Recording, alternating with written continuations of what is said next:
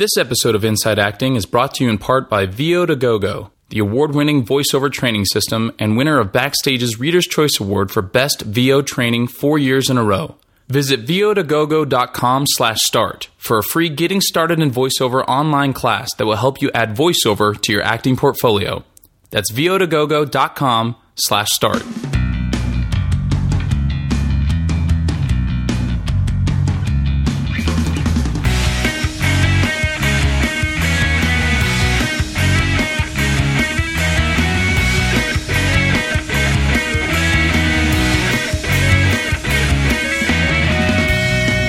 Hello and welcome to episode 136 of Inside Acting. My name is Trevor Algatt.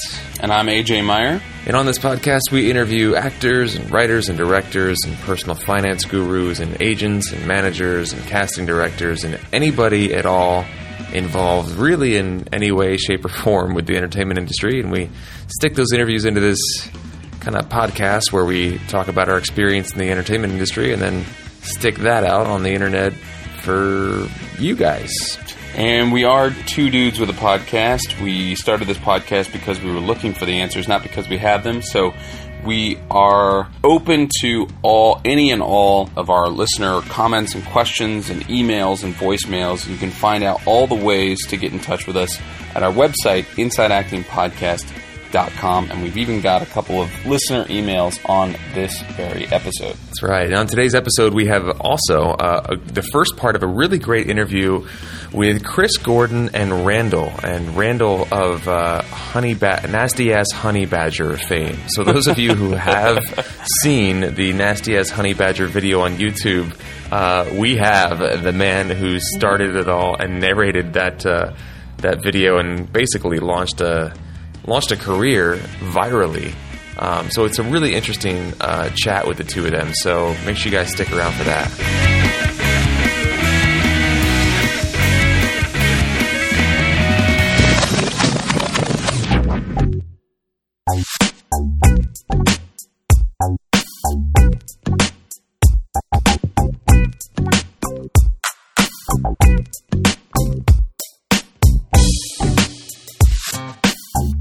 Hey, buddy. Hey, dude. What's up? Nothing much. How you doing? Okay. I'm still over here, and you're still over there. Yeah, man. We were just talking before we started recording that I woke up to one of the bigger earthquakes I've felt in a while here about an hour ago. Yeah, former IAP guest Adam Emperor Southard posted something funny on Facebook. He said one of the most interesting things about an earthquake is finding out who sleeps with their phone next to their bed. Which is funny because it's true. It's totally true. Everybody because I woke up and started setting up for recording and everything, and in the meantime I was checking my email and Facebook and stuff, and on Facebook it was just like earthquake.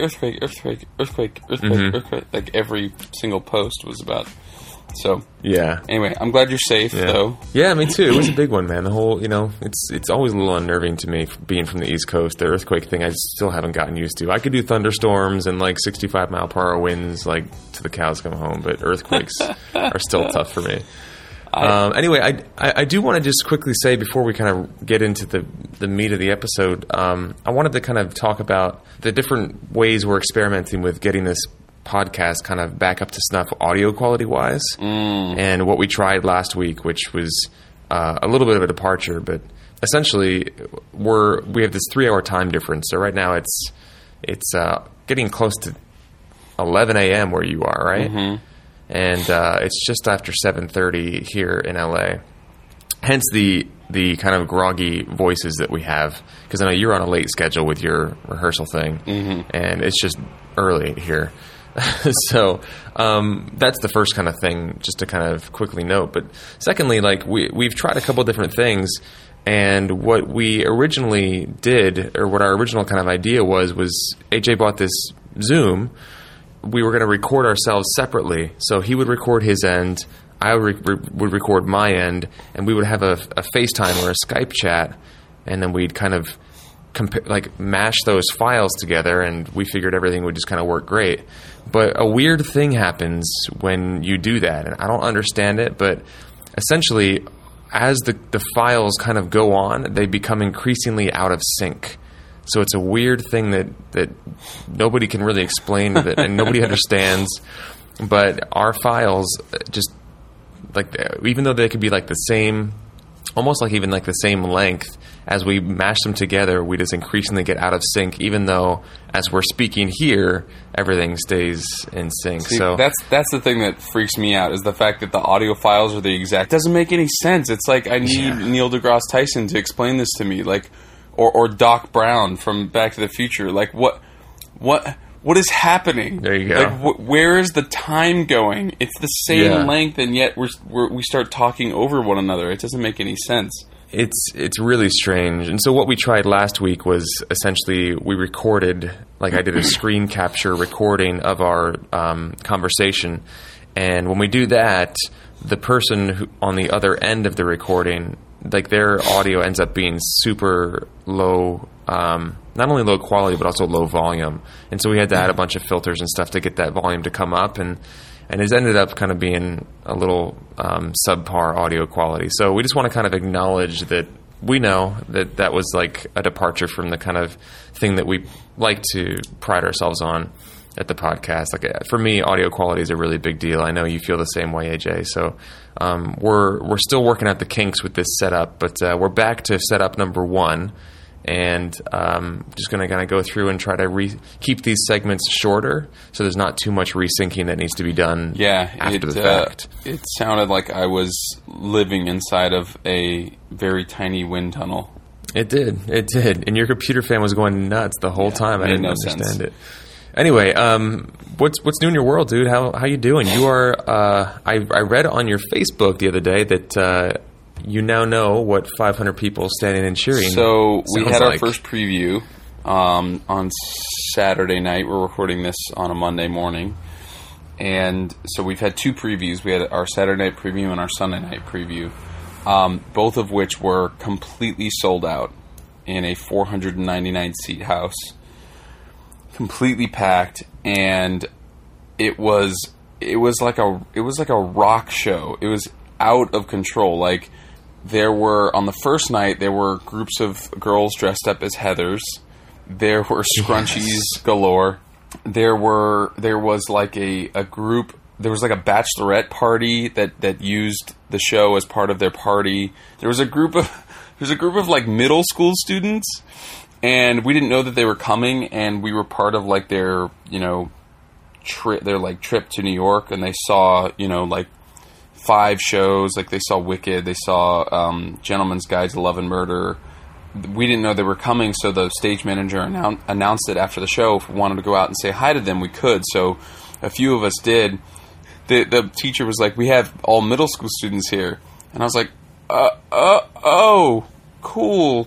Sorry about the cussing." And these little 12-year-old kids were like, "Oh, it's cool. We go to the ghetto school."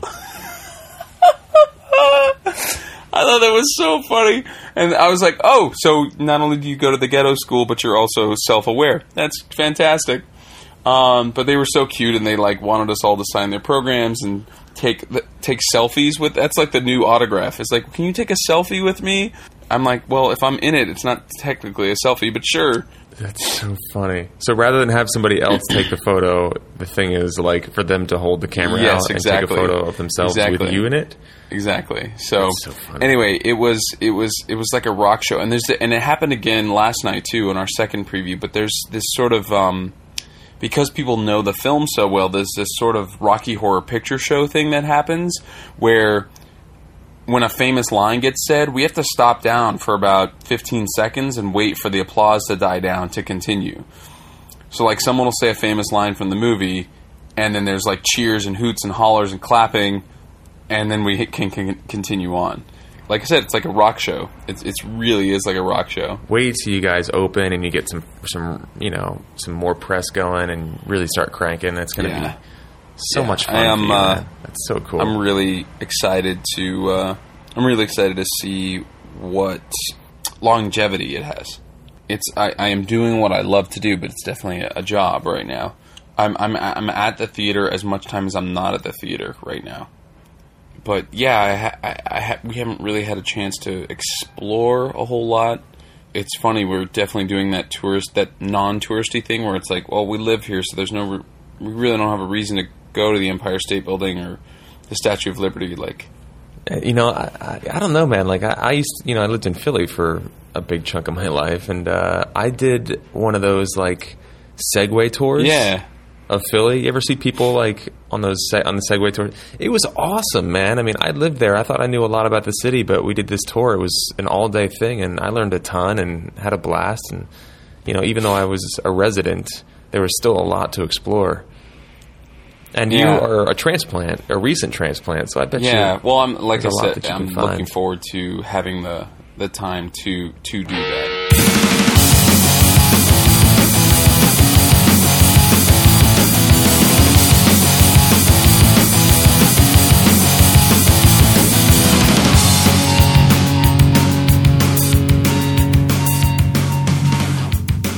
All right, so we got a couple emails that we want to jump to, but before we do that, it's Patron of the Week time, and every week we like to pick a different patron and kind of just acknowledge them for their contribution. And this week we've got a long time patron, one of the very first people to ever probably even hear the podcast, and it's our good buddy Randy Raphael, and Randy was in Hawaii. Randy was in my LP when I did that leadership program. He was in my LP, and I didn't know this, but he told me during one of our meetings that he had been in Hawaii and he was painting sets for some like Shakespeare in the Park kind of thing and listening to our podcast. And it was during one of those moments where he was, painting a big flat with some blue paint or something, listening to the show, that he said, you know what, it's time. And he made the major life decision to completely relocate to Los Angeles and build a career in the Super Bowl of the entertainment industry because of the show, which is both such a great thing to hear and also, as we've talked about before, a little bit scary. But I'm so happy that Randy's here. It's been awesome to know him. We don't have a bio or a photo of him yet. So I will definitely be emailing him and asking for that. And Randy, if you're listening to this, send that stuff on over. We want to see your beautiful mug and learn more about you.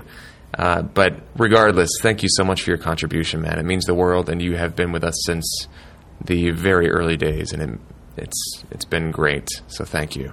So we got a couple emails we wanted to touch on. We've got 3 technically kind of in our outline here. I don't know if we'll get to all of them, but the first thing we wanted to touch on was Michael's email. We kind of alluded to it in the last episode, and it's a good one. So do you want to kind of launch us into this, AJ? Yeah, it's a really intricate and interesting question. It's sort of one that we've never really been asked before, but essentially what he's asking about, what's in a I think the subject heading of the email was even what's in a credit. He was asking, he keeps hearing from people, agents, other actors, people in the industry, etc., that agencies, or not agencies, but casting directors won't really consider an actor for a guest star role if they don't have guest star roles under their belt. It's the classic like catch-22 of the entertainment industry. Chicken or the egg thing. Yeah. And he lives in the Northwest, so he's been auditioning for Grimm, which shoots up there near Portland. He's been going out. He has a relationship with the casting directors in that he keeps going out for like these, one-liner roles like Airport Cop #1. And so his questions are, he's got 3 questions really. If he were to land that role, the airport cop, airport cop type role, the what would be considered a co-star if you were to put it on your resume in that way. Yeah, but with like the line that's like, "You can't go there, man." Something right? Exactly. Small. That was well delivered there, Trev. Thank you. Anybody listening? Any casting directors? I'm ready for my airport cop role. Ma'am, step away from the airplane. Wait, what? So his questions are threefold. I'd be one and done with that. Would I be one and done with that show and not have an opportunity for a bigger role on it? And this is a specific to his situation, it's one of the only major productions shooting in the Pacific Northwest, and there's a small, pool of actors up there. So would that be the end of it once he booked that one small role? 2, would that Airport Cop #1 or co-star credit carry enough weight compared to a guest star role on his resume and being considered by an agent or to be seen by a casting director? And 3, should I hold out for a bigger role if the above statements of agencies are true? So anyway, it's related to the other questions. So what are your thoughts on this right off the bat? So it sounds like he doesn't have an agent currently, because he said in the last piece, like compared to a guest star role, would this co-star role look good when being considered for representation by an agent or to be seen by a casting director?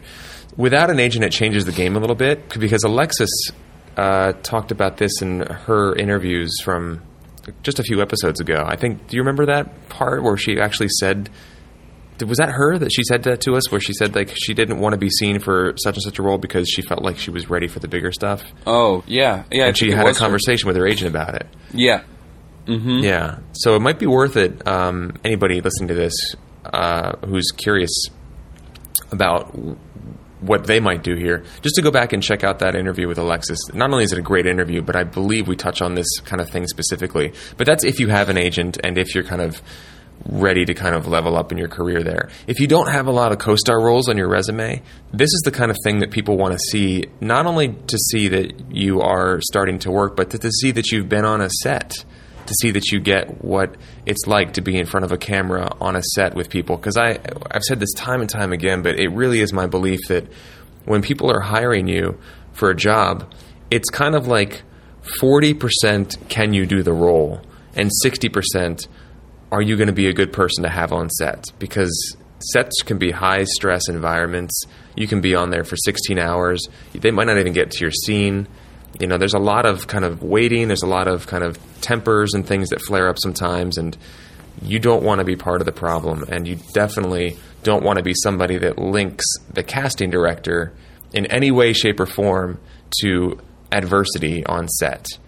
Like, the casting director does not want to be responsible for hiring the guy who threw a tantrum. So I really think that's a big part of it. So in this case, if assuming that that you don't have representation at the time, Michael, and you're local, I would say go for the Airport Cop #1 type roles.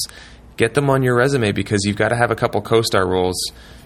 I mean, the formula is, quote unquote formula, is you got to have a couple co-star roles on your resume to start being considered for the guest star roles. And I think, like I said, a big part of that is just showing that you've been on a set and you know what you're doing. It's more like a trust thing, I think, when it comes to this stuff, if you want to kind of paint by numbers, than it is actually what kind of actor you are. And especially for this, you want footage on your reel that's going to show that you are this very clear type, that they're going to want to see what you look and sound like on a TV show. I mean, this is the kind of thing that I think is a great stepping stone for your career, even though it might kind of book you out of that particular show. That's a tough pill to swallow, but you never know. If you go enough time, you could show up again as another cop. I don't know. But that's I think my initial inclination. Yeah, there's a lot of, like you were saying, there's the quote-unquote formula, and there's these tiers where there's the co-star tier and the guest star tier and the recurring tier, and, a lot of people do sort of move up the ladder and try to jump from one tier to the next, and sometimes people get stuck in the sort of, quote-unquote, in the sort of guest star world or the co-star world, so it's not an easy answer, and in some ways a tough pill to swallow. The answer to your first question, Michael, is Trevor's correct. That's it. If you were to book something on that show, there's a very good chance that you will not be going in for something else. If those casting directors, however, cast other things, then you will. If you get cast, that means that, like Trevor said, they trust you. You will be on a short list of people that they will call in for other shows. That will bring in for other shows to try to audition you for those shows, for those roles. And as far as it carrying weight there is a difference. There is a tier. There is a co-star tier. There is a guest star tier. And if you you can go onto my website. I think my resume is up there. I have to double check. I'm reconstructing my website right now, but I don't list the size of the roles on my resume. It's something my manager had me do, and I'm not lying. It's just not there. With representation, like Trevor was saying, it makes it a different game because they can kind of pitch you. He's been on this show, he's been on this show, he's been on this show. So he's been on sets before, and he can handle this role. See him for this role. But if you're going in to meet with an agency, for instance, it's just as appealing to them to say, I have a relationship with these casting directors. No matter what size role you've booked or gone out for, just to be able to say, like, yeah, I'm friends with these guys is huge, because maybe that agency has a relationship with that casting office and maybe they don't, but either way that's going to be valuable to them. Hopefully that was helpful. I know it was a lot of if-thens, but I'm really glad that you touched on how important it is to have a relationship with the office too. I used to I used to intern over at Synergy at my agent's office, and I saw a lot of actors kind of come in for interviews or walk themselves in or whatever, and the ones who booked representation or the ones who really stood out were the ones who said, I have relationships with A, B, and C offices. I may not have booked there, but I know the people. They know me, and I can bring that to this relationship. And if you have the co-star roles, it shows that somebody's invested in you, somebody trusts you, and that goes a long way. Even if it's a tiny role, you've been on a set, and somebody it's like a stamp of approval. Yeah. In a lot of ways. Yeah. So in an industry where everybody's kind of scared shitless of where their next job's going to come from, I think building that kind of trust is essential. So I'm really glad, AJ, that you talked about bringing the relationship to the table. So we have 2 more questions, but actually we're running a little tight on time, so we may have to shelve these until the next episode. We got a great one from Charles, and Stacy wrote in with a response to something we talked about on an earlier episode. So Charles and Stacy, thanks for your emails, guys. We're definitely going to respond. We're just going to kind of make sure we have enough room for the interview here and not make this episode 3 hours long, because we tend to talk. So let's jump into our chat with Chris and Randall, yeah? Rock and roll. So part 1 of our chat with Chris Gordon and Randall of Nasty Ass Honey Badger fame. Enjoy this, guys. Some really good stuff here. So we'll catch you on the other side.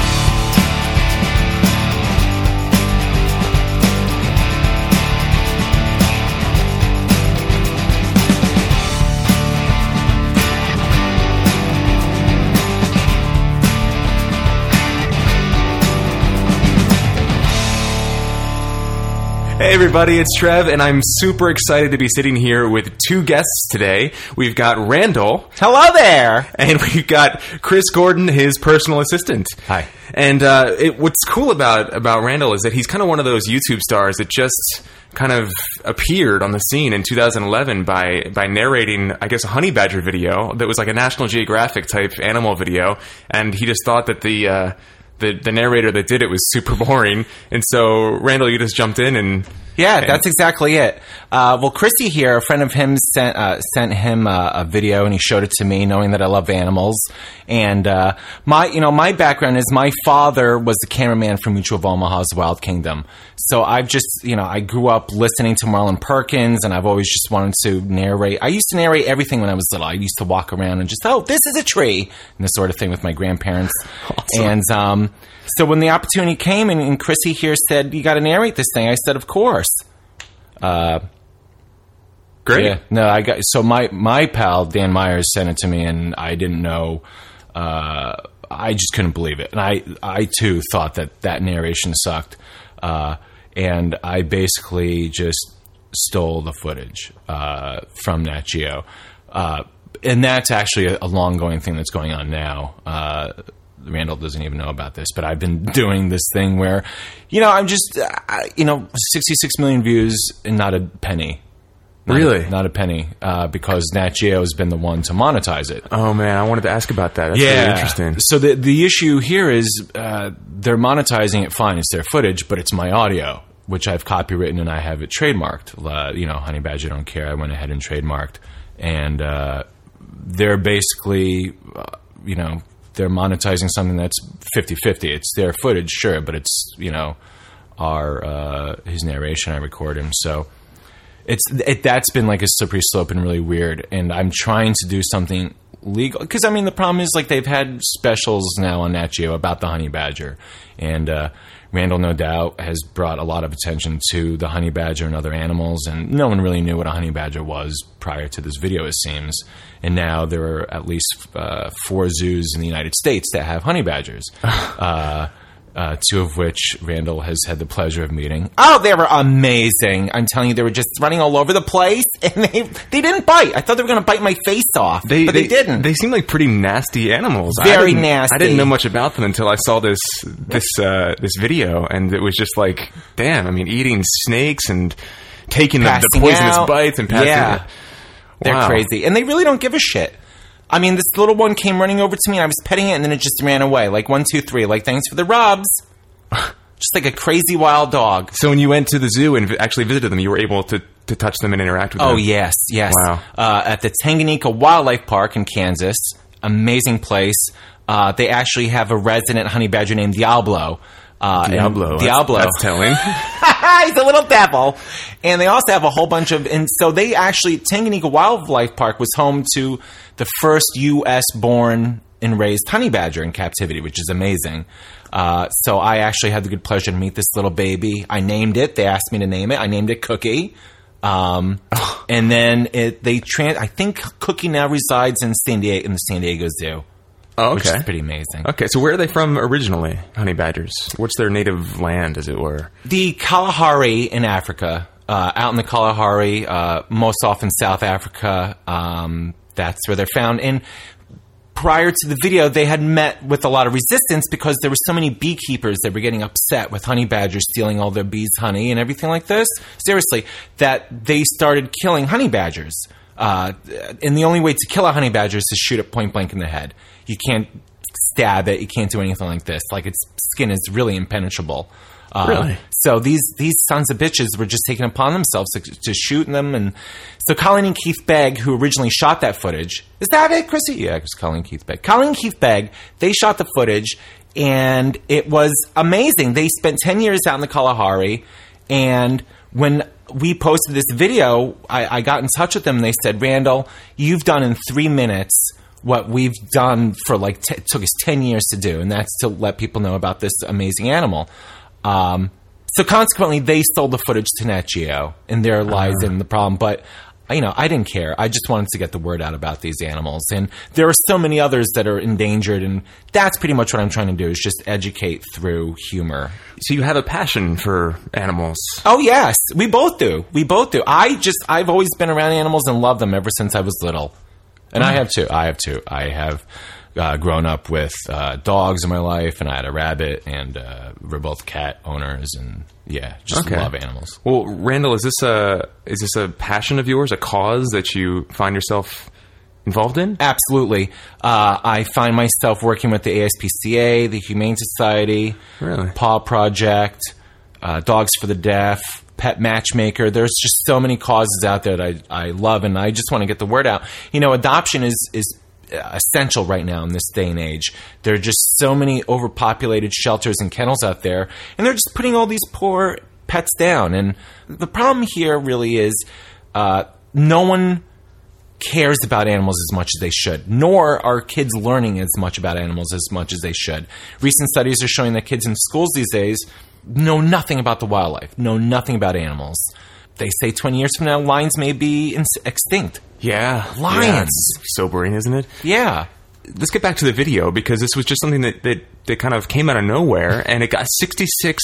It's gotten 66 million views since 2011, which is, when was it posted in 2011? Was it? It was January 18th, 2011. I remember because I have a pal. I'm from New York City originally. We both are. I'm from New York City, and I have a bunch of pals that are still there. And it was my buddy Toby's birthday's on January 18th. And I figured, oh my God, I got to get him something. And I didn't know what to do. So, meanwhile, a friend emails me that video. And originally it was just, hey, Randall, come on over. And I posted it and sent it off to my pal. It was happy birthday, look at this. And I didn't think anything of it. I don't think either one of us expected it to jump the way it did. My background is improv and comedy and also acting and just all performance. I had since 2006 been a YouTube member and always put skits up. And back in the day when the digital thing was just first happening, I worked for an online ad agency called The Night Agency with a good close pal of mine, Dan LaBelle, and he and I we actually had a public access show for like 4 or 5 years in New York City. And then once the digital age came to be, it was just very exciting because we were able to get more views. Public access in New York, you're only going to get like crazy New Yorkers up at night to watch. Right, yeah. But this, when YouTube came out, it was like, oh my God, like you could really just publish anything and get folks to look. But nothing had gotten as many views as the Honey Badger, and it just sort of took a life of its own. And I think it's just because people believe in that mentality. It really is like this mentality of never giving up and not giving a shit and not letting anything stop you. I think it transcends just the idea of like this crazy animal. What makes that video work is like this guy's so afraid of wildlife. It's true, I'm terrified. It's scary. It's just so scary. I can't sugarcoat that shit. If something scares me, I'm just going to say it. So 66 million because Nat Geo owns the footage. Correct. Even though, Randall, you did the narration for it. My audio. You don't get anything for that. Nothing. So this is truly just a labor of love.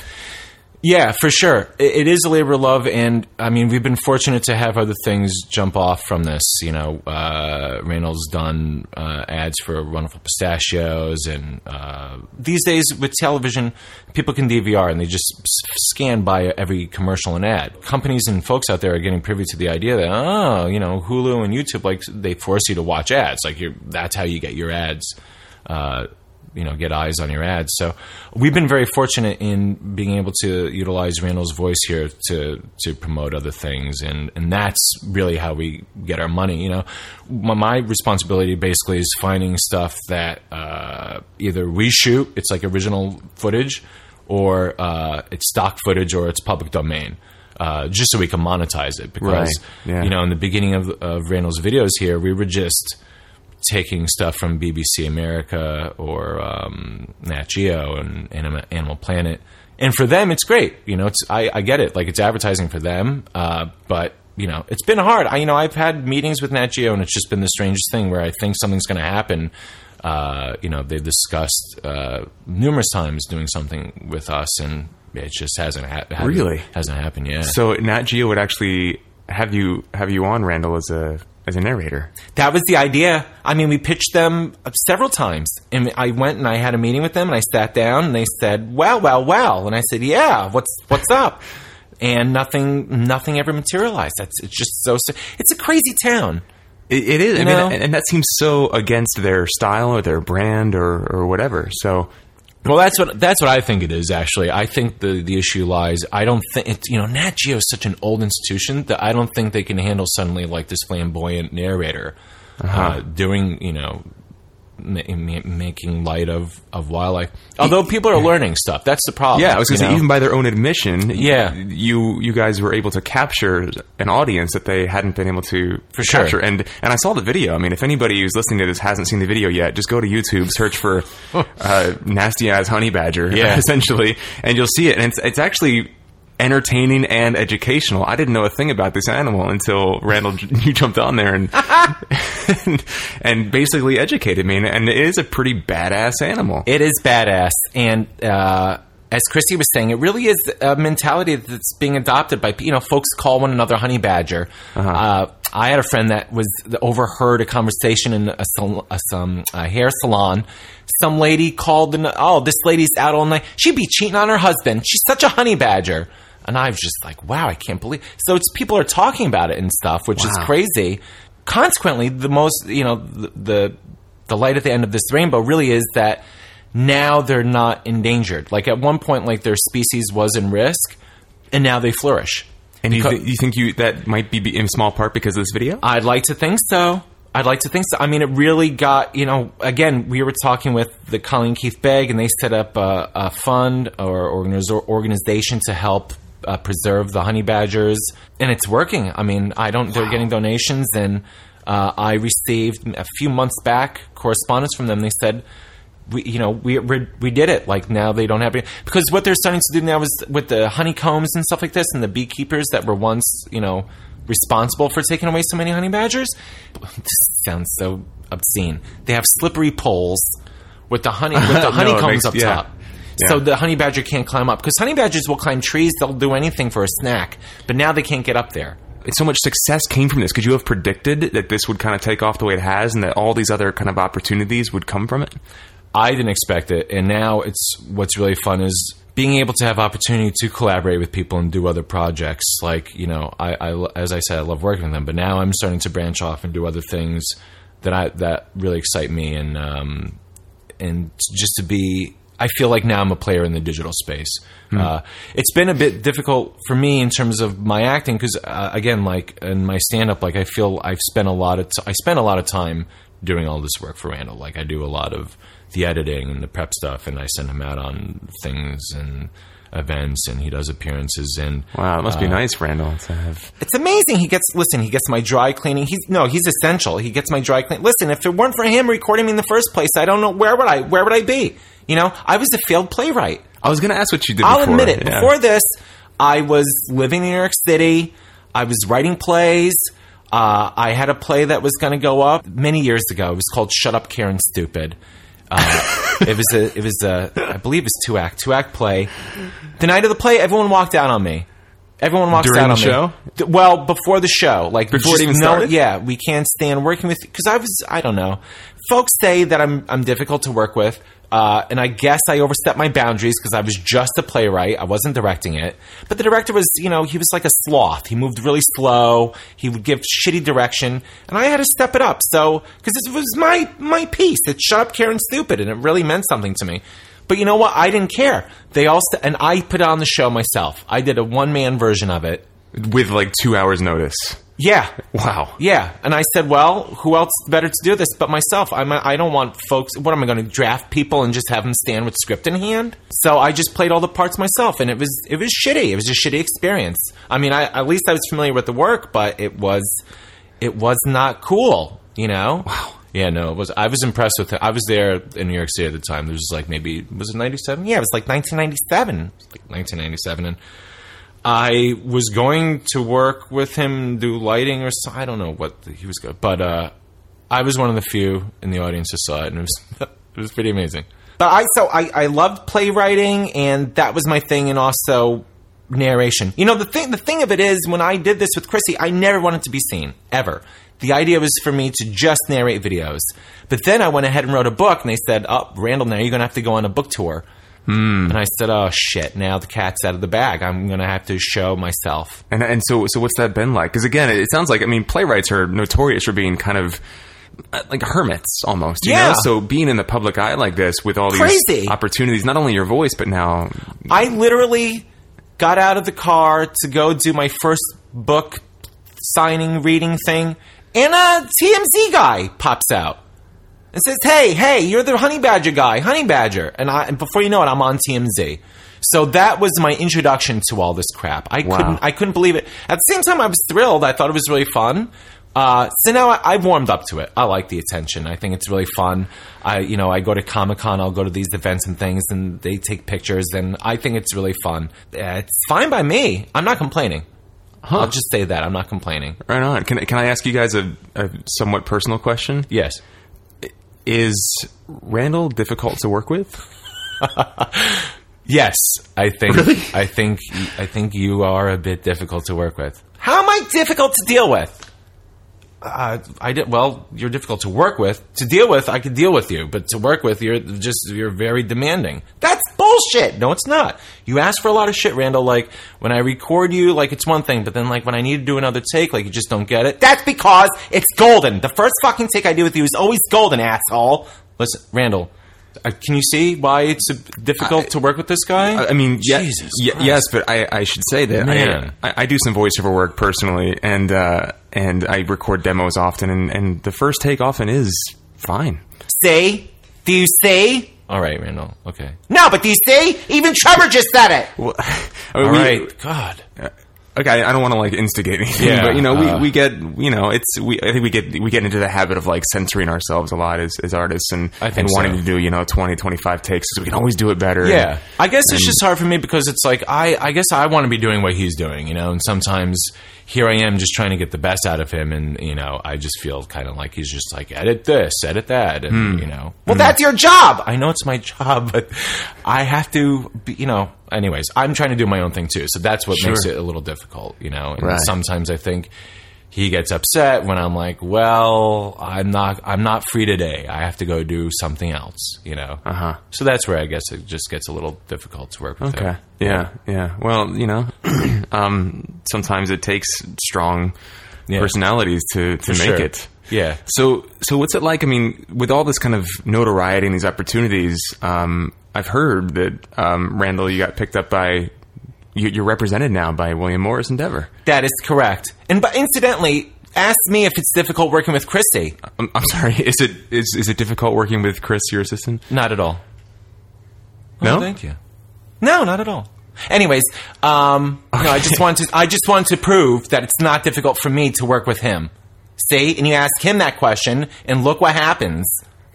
Okay. Anyways, okay. So I'm with William Morris, and I have managers. I'm repped. I'm kind of looking for new management right now, so they've just been a little crazy. But that in itself is just like a whole new realm for me. It's just this whole idea of being represented. Yeah. And it's great. I actually have a good relationship with William Morris and my agents over there. I think they're great. Sometimes, it's just tough because you do it, even if you're represented, you still have to put a fire under everyone's butt. That's what I'm learning. It's one thing to be represented, but then you still have to remind them that you exist. Mm-hmm. So that's why I just continuously try to produce content with Chrissy, and even if he's not around, I'm going to go do stuff, and I just have to keep moving on.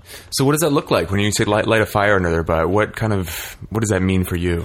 It means having to either email, but mostly get on the telephone, on occasion actually meet face to face, but for the most part on the phone just be like, what's up, what's going on? If there's, sometimes, usually I have it's like a month window where if I don't hear anything, I'm just like, what's going on? Get me work.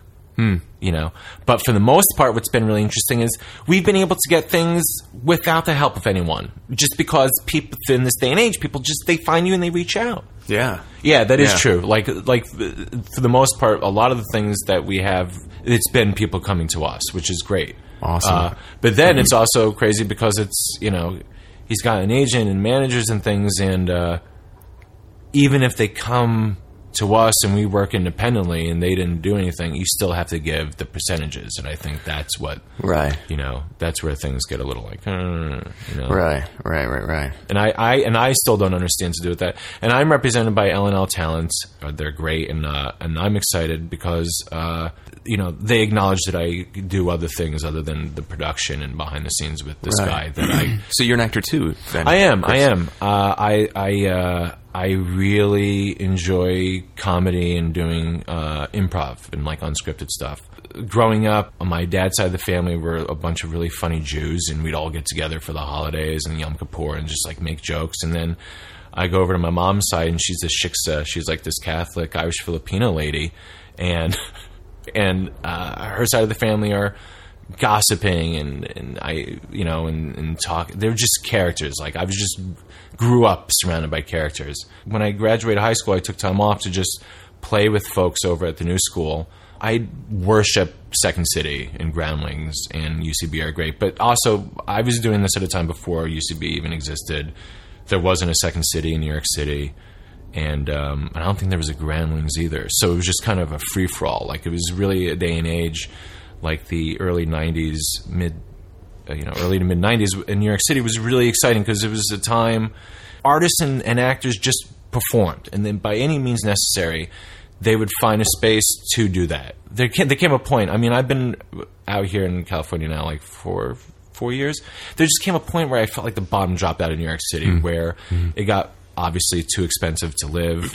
And then the room for that sort of independent exploration and just having a good time and playing with other actors and stuff just kind of fell to the wayside for whatever reason. Like, I think it was just because no one could afford it or something. I don't know what it was, but it just seemed there was a time when you had meetings in lofts, and it was back when Williamsburg, Brooklyn was it was like junkies and immigrants. It wasn't like all these hipsters and everything. It was a different time, and I loved it. And I came out here with the intent of getting back into that. I had a band, St. Christopher and the Sleeping Doormen, in New York for 13 years. We never played outside of New York City, which I am so proud to say, but we played like pretty much every joint like in New York City, and that was just really fun. And for me, it was I just had my hands in so many cookie jars. Like, I also did a lot of collage and visual art, and it wasn't until my later years I focused again on just performing and writing. Having a performance background, and Randall, you having a playwriting background, Chris, do you get jealous that it's been so, I almost want to say easy for Randall to just blow up, and you've been toiling away at this for years? Yeah, for sure. There is a bit of jealousy. Maybe that's perchance why it's difficult to work with him. But yeah, I kind of feel that, it was my YouTube channel. Like, we post his videos on my channel, so, and I feel like I gave you this opportunity. Yes, well, yeah.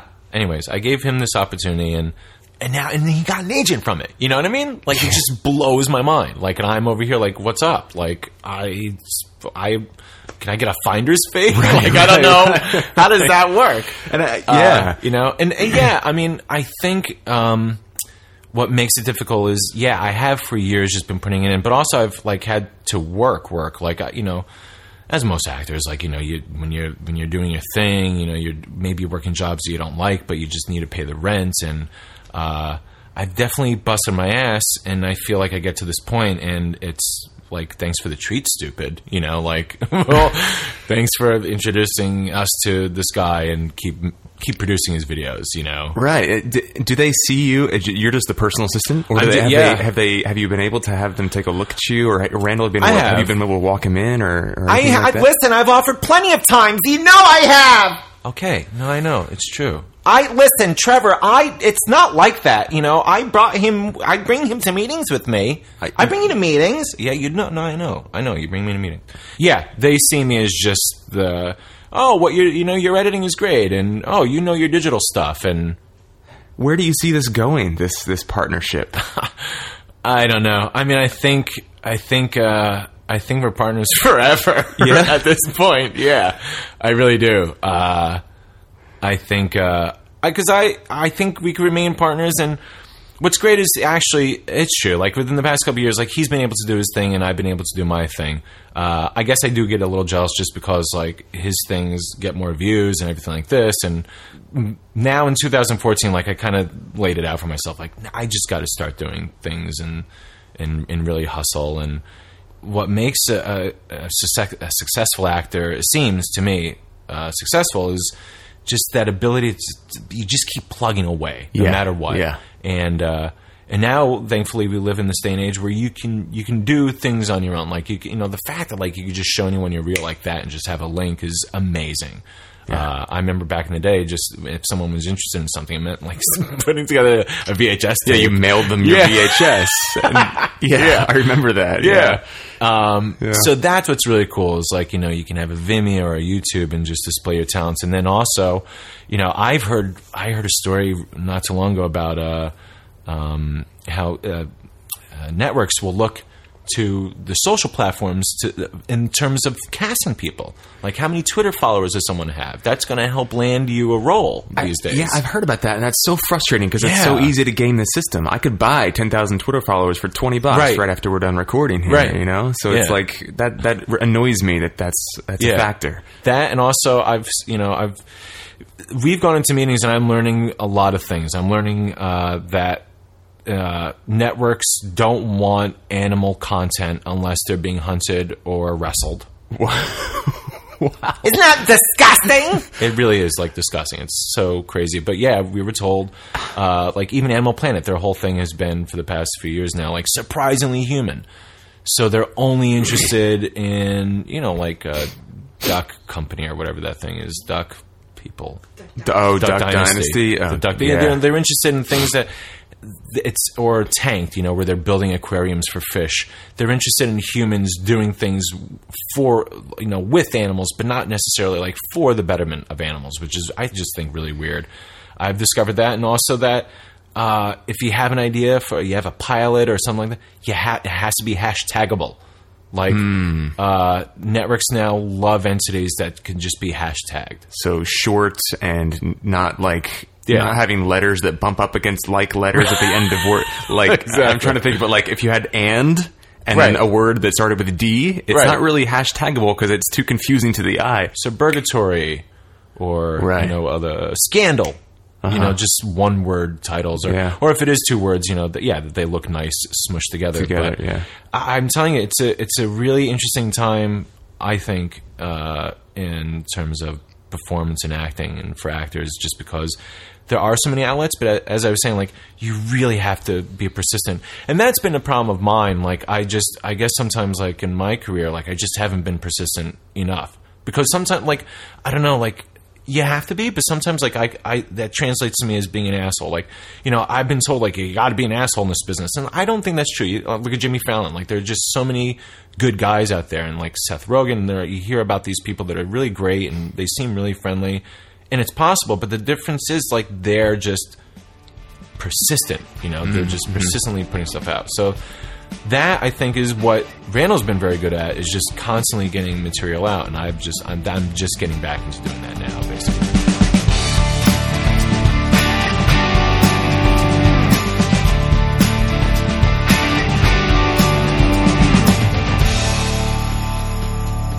All right, guys, welcome back. Hope you dug part one of our chat with Chris and Randall. Two really great guys, really entertaining, and part two gets into a lot of the great kind of nitty-gritty stuff when it comes to a partnership like this.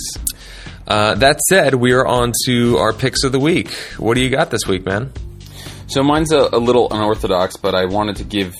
my pick of the week is just as much for you, Trev, as for our listeners, because I wanted to give you an opportunity to talk about something you tweeted about from the podcast, I think it was a week or two ago. My pick of the week this week is Amtrak, the train service. Living in Los Angeles, it hasn't been something that's been a part of my world, really. And now that I'm in New York, Jasmine and I are actually going to be going to Washington, D.C. in a couple of weeks, and we're taking the train, and it was so inexpensive. It's like a 3 or 4 hour train ride, so not that far away. Or not that long of a trip, but it is pretty far. And to rent a car and pay for gas and that whole thing would have been, really expensive. And Amtrak was super affordable. Neither of us have ever been to DC. We're going to go do some sightseeing, and then we're going to go see the my LA. I'm a big hockey fan. I don't know if I've talked about that on the podcast before, but I'm going to go see my LA Kings play the Washington Capitals, and then take the train back. And, it's not like an airplane, so you don't have to, the whole airport security thing has not been ruined yet in train travel. When I was setting it all up and we were getting the tickets and setting up our itinerary, it reminded me of this tweet that you tweeted. So if any of our listeners missed it, I wanted to give you an opportunity to kind of talk about it quickly. Well, first off, Amtrak's awesome. As somebody who grew up on the East Coast, I love Amtrak. I love taking trains.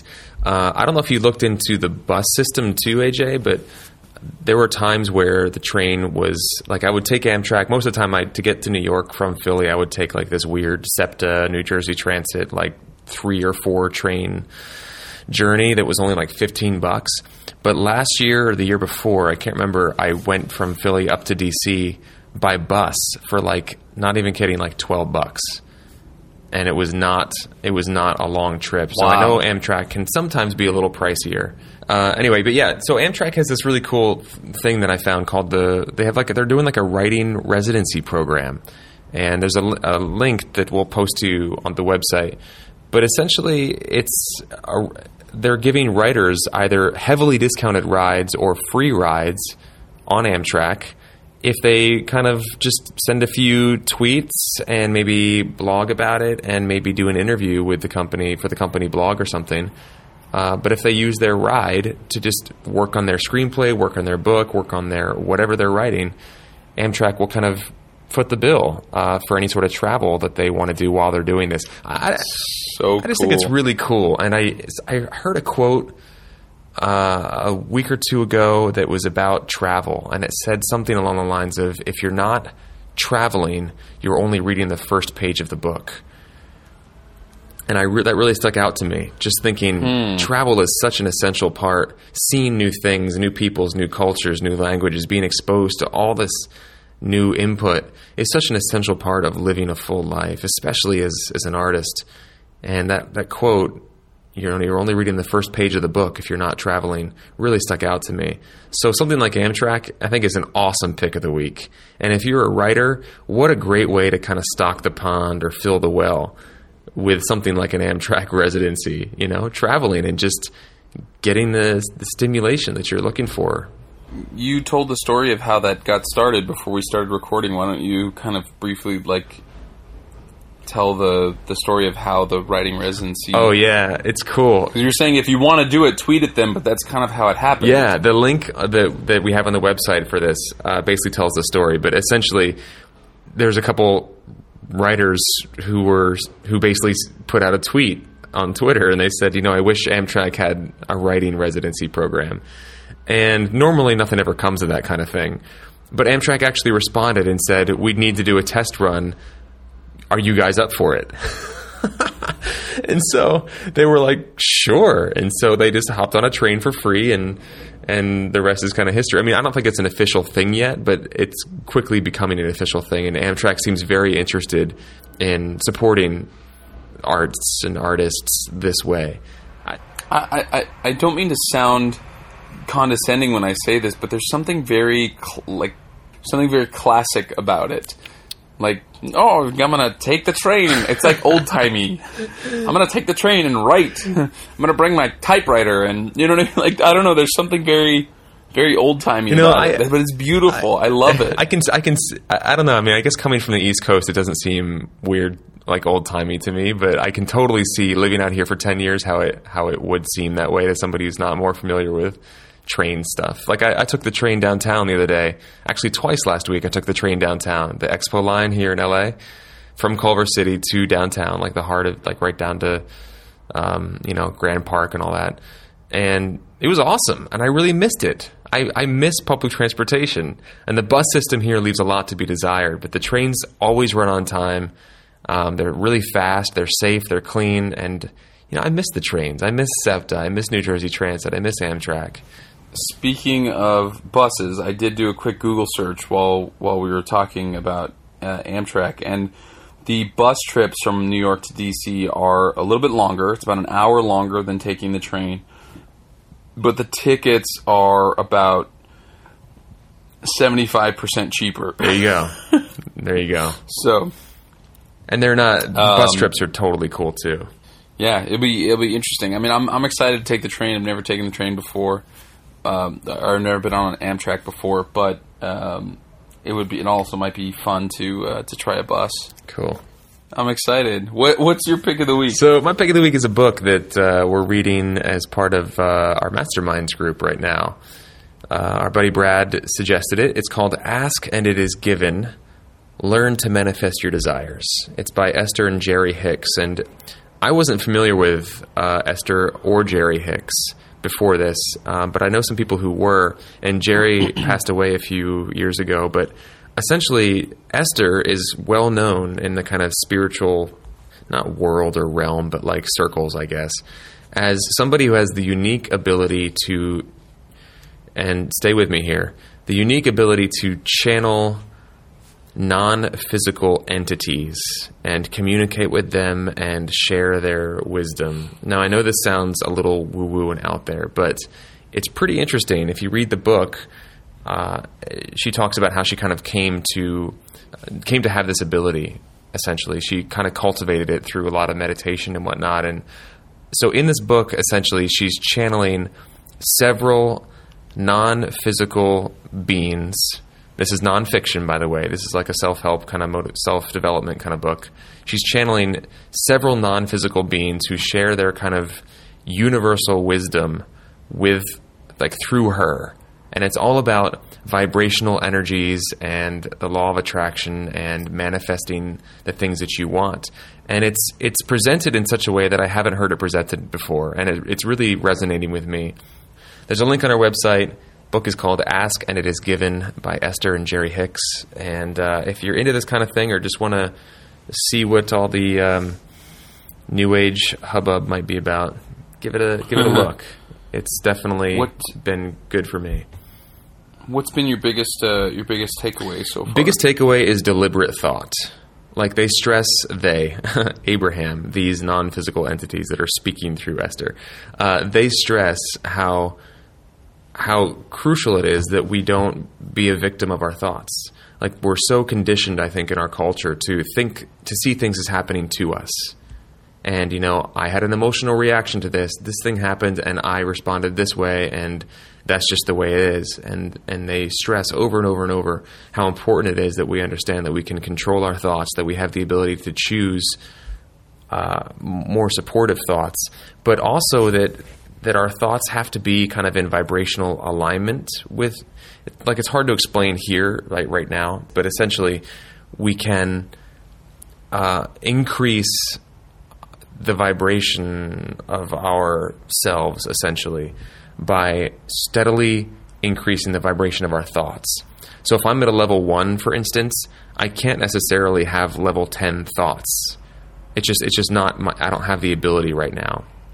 I'm trying to think of a good metaphor to kind of illustrate this, and I'm coming up blank. But if I'm a level 5 person, I'm a lot closer to being able to have level 10 thoughts. And the way I get to level 10 from level 1 is I have a level 2 thought. And then from level 2, I have a level 3 thought. So you have to kind of work your way up. The same way that I don't know what it would be like to curl 300 pounds right now, because I can only curl probably 50. But I can curl 51 tomorrow. And after that, I'm able to curl 52. And eventually I'll work my way up to heavier weights. And then I'll start to get what it feels like. Does that make sense? That was an awful analogy, but that's kind of the idea. Yeah. Curling 300 pounds would be ridiculous, by the way. I'd love to see somebody try that and not destroy their arms. Awesome. Anyway, it's a cool book. I'm really digging it. I think it takes a healthy dose of kind of New Age acceptance to kind of get over some of the stuff that you have to be open to this kind of thing. That said, I think that's about all we have time for. We're running a little bit long today, so lots of ways that you guys can get in touch with the podcast and support the podcast. I don't know if we need to run down it every single time, but head over to our website, InsideActingPodcast.com. Shoot us an email, InsideActingPodcast@gmail.com, or leave us a voicemail, 213-2-ACTORS. That's 213-222-8677. And in addition to being all over the Twitterverse, the Facebooks, the Internets, the Googles, we are also accepting private, large, foreign billed donations to our website. So you can head on over there to our website, InsideActingPodcast.com. There's a donate button on the right-hand side of the screen. Click it, and then type a 1 followed by 7,000 zeros, and that will be we'll be set. We'll be set. We'll never have to say that again. Yeah, that'll go directly to our offshore account. We're gonna get in trouble. We're making jokes about it, and people are gonna be like, "Are they really doing that?" The answer is, I know. no. Big Brother's totally listening right now, and they're like flagging our Geolocation. God. Oh boy, cool, man. Yeah, so would love to have your support to keep the bus chugging along. Yes. Oh, and With that. on a personal note, I said this last episode, but maybe nobody heard it because of the poor audio quality. But I do have friends and family discount to previews for Heathers, and would love to extend that to any of our listeners. You are definitely my family. If you are in New York or in the New England area in general, or if you can't make it out to the 2 weeks of previews in March, I would love to see you after we open. Just send an email to the podcast, would maybe be the best way, or tweet at me if you follow me on Twitter. I'm at Digital Actor. So then that's it for our technical producer, Cesar Gamino, for our production coordinator, Jen Levin. I am your co-host, Trevor Allen. And I'm H.A. Meyer. We'll see you next week, and in the meantime, honey badger don't care.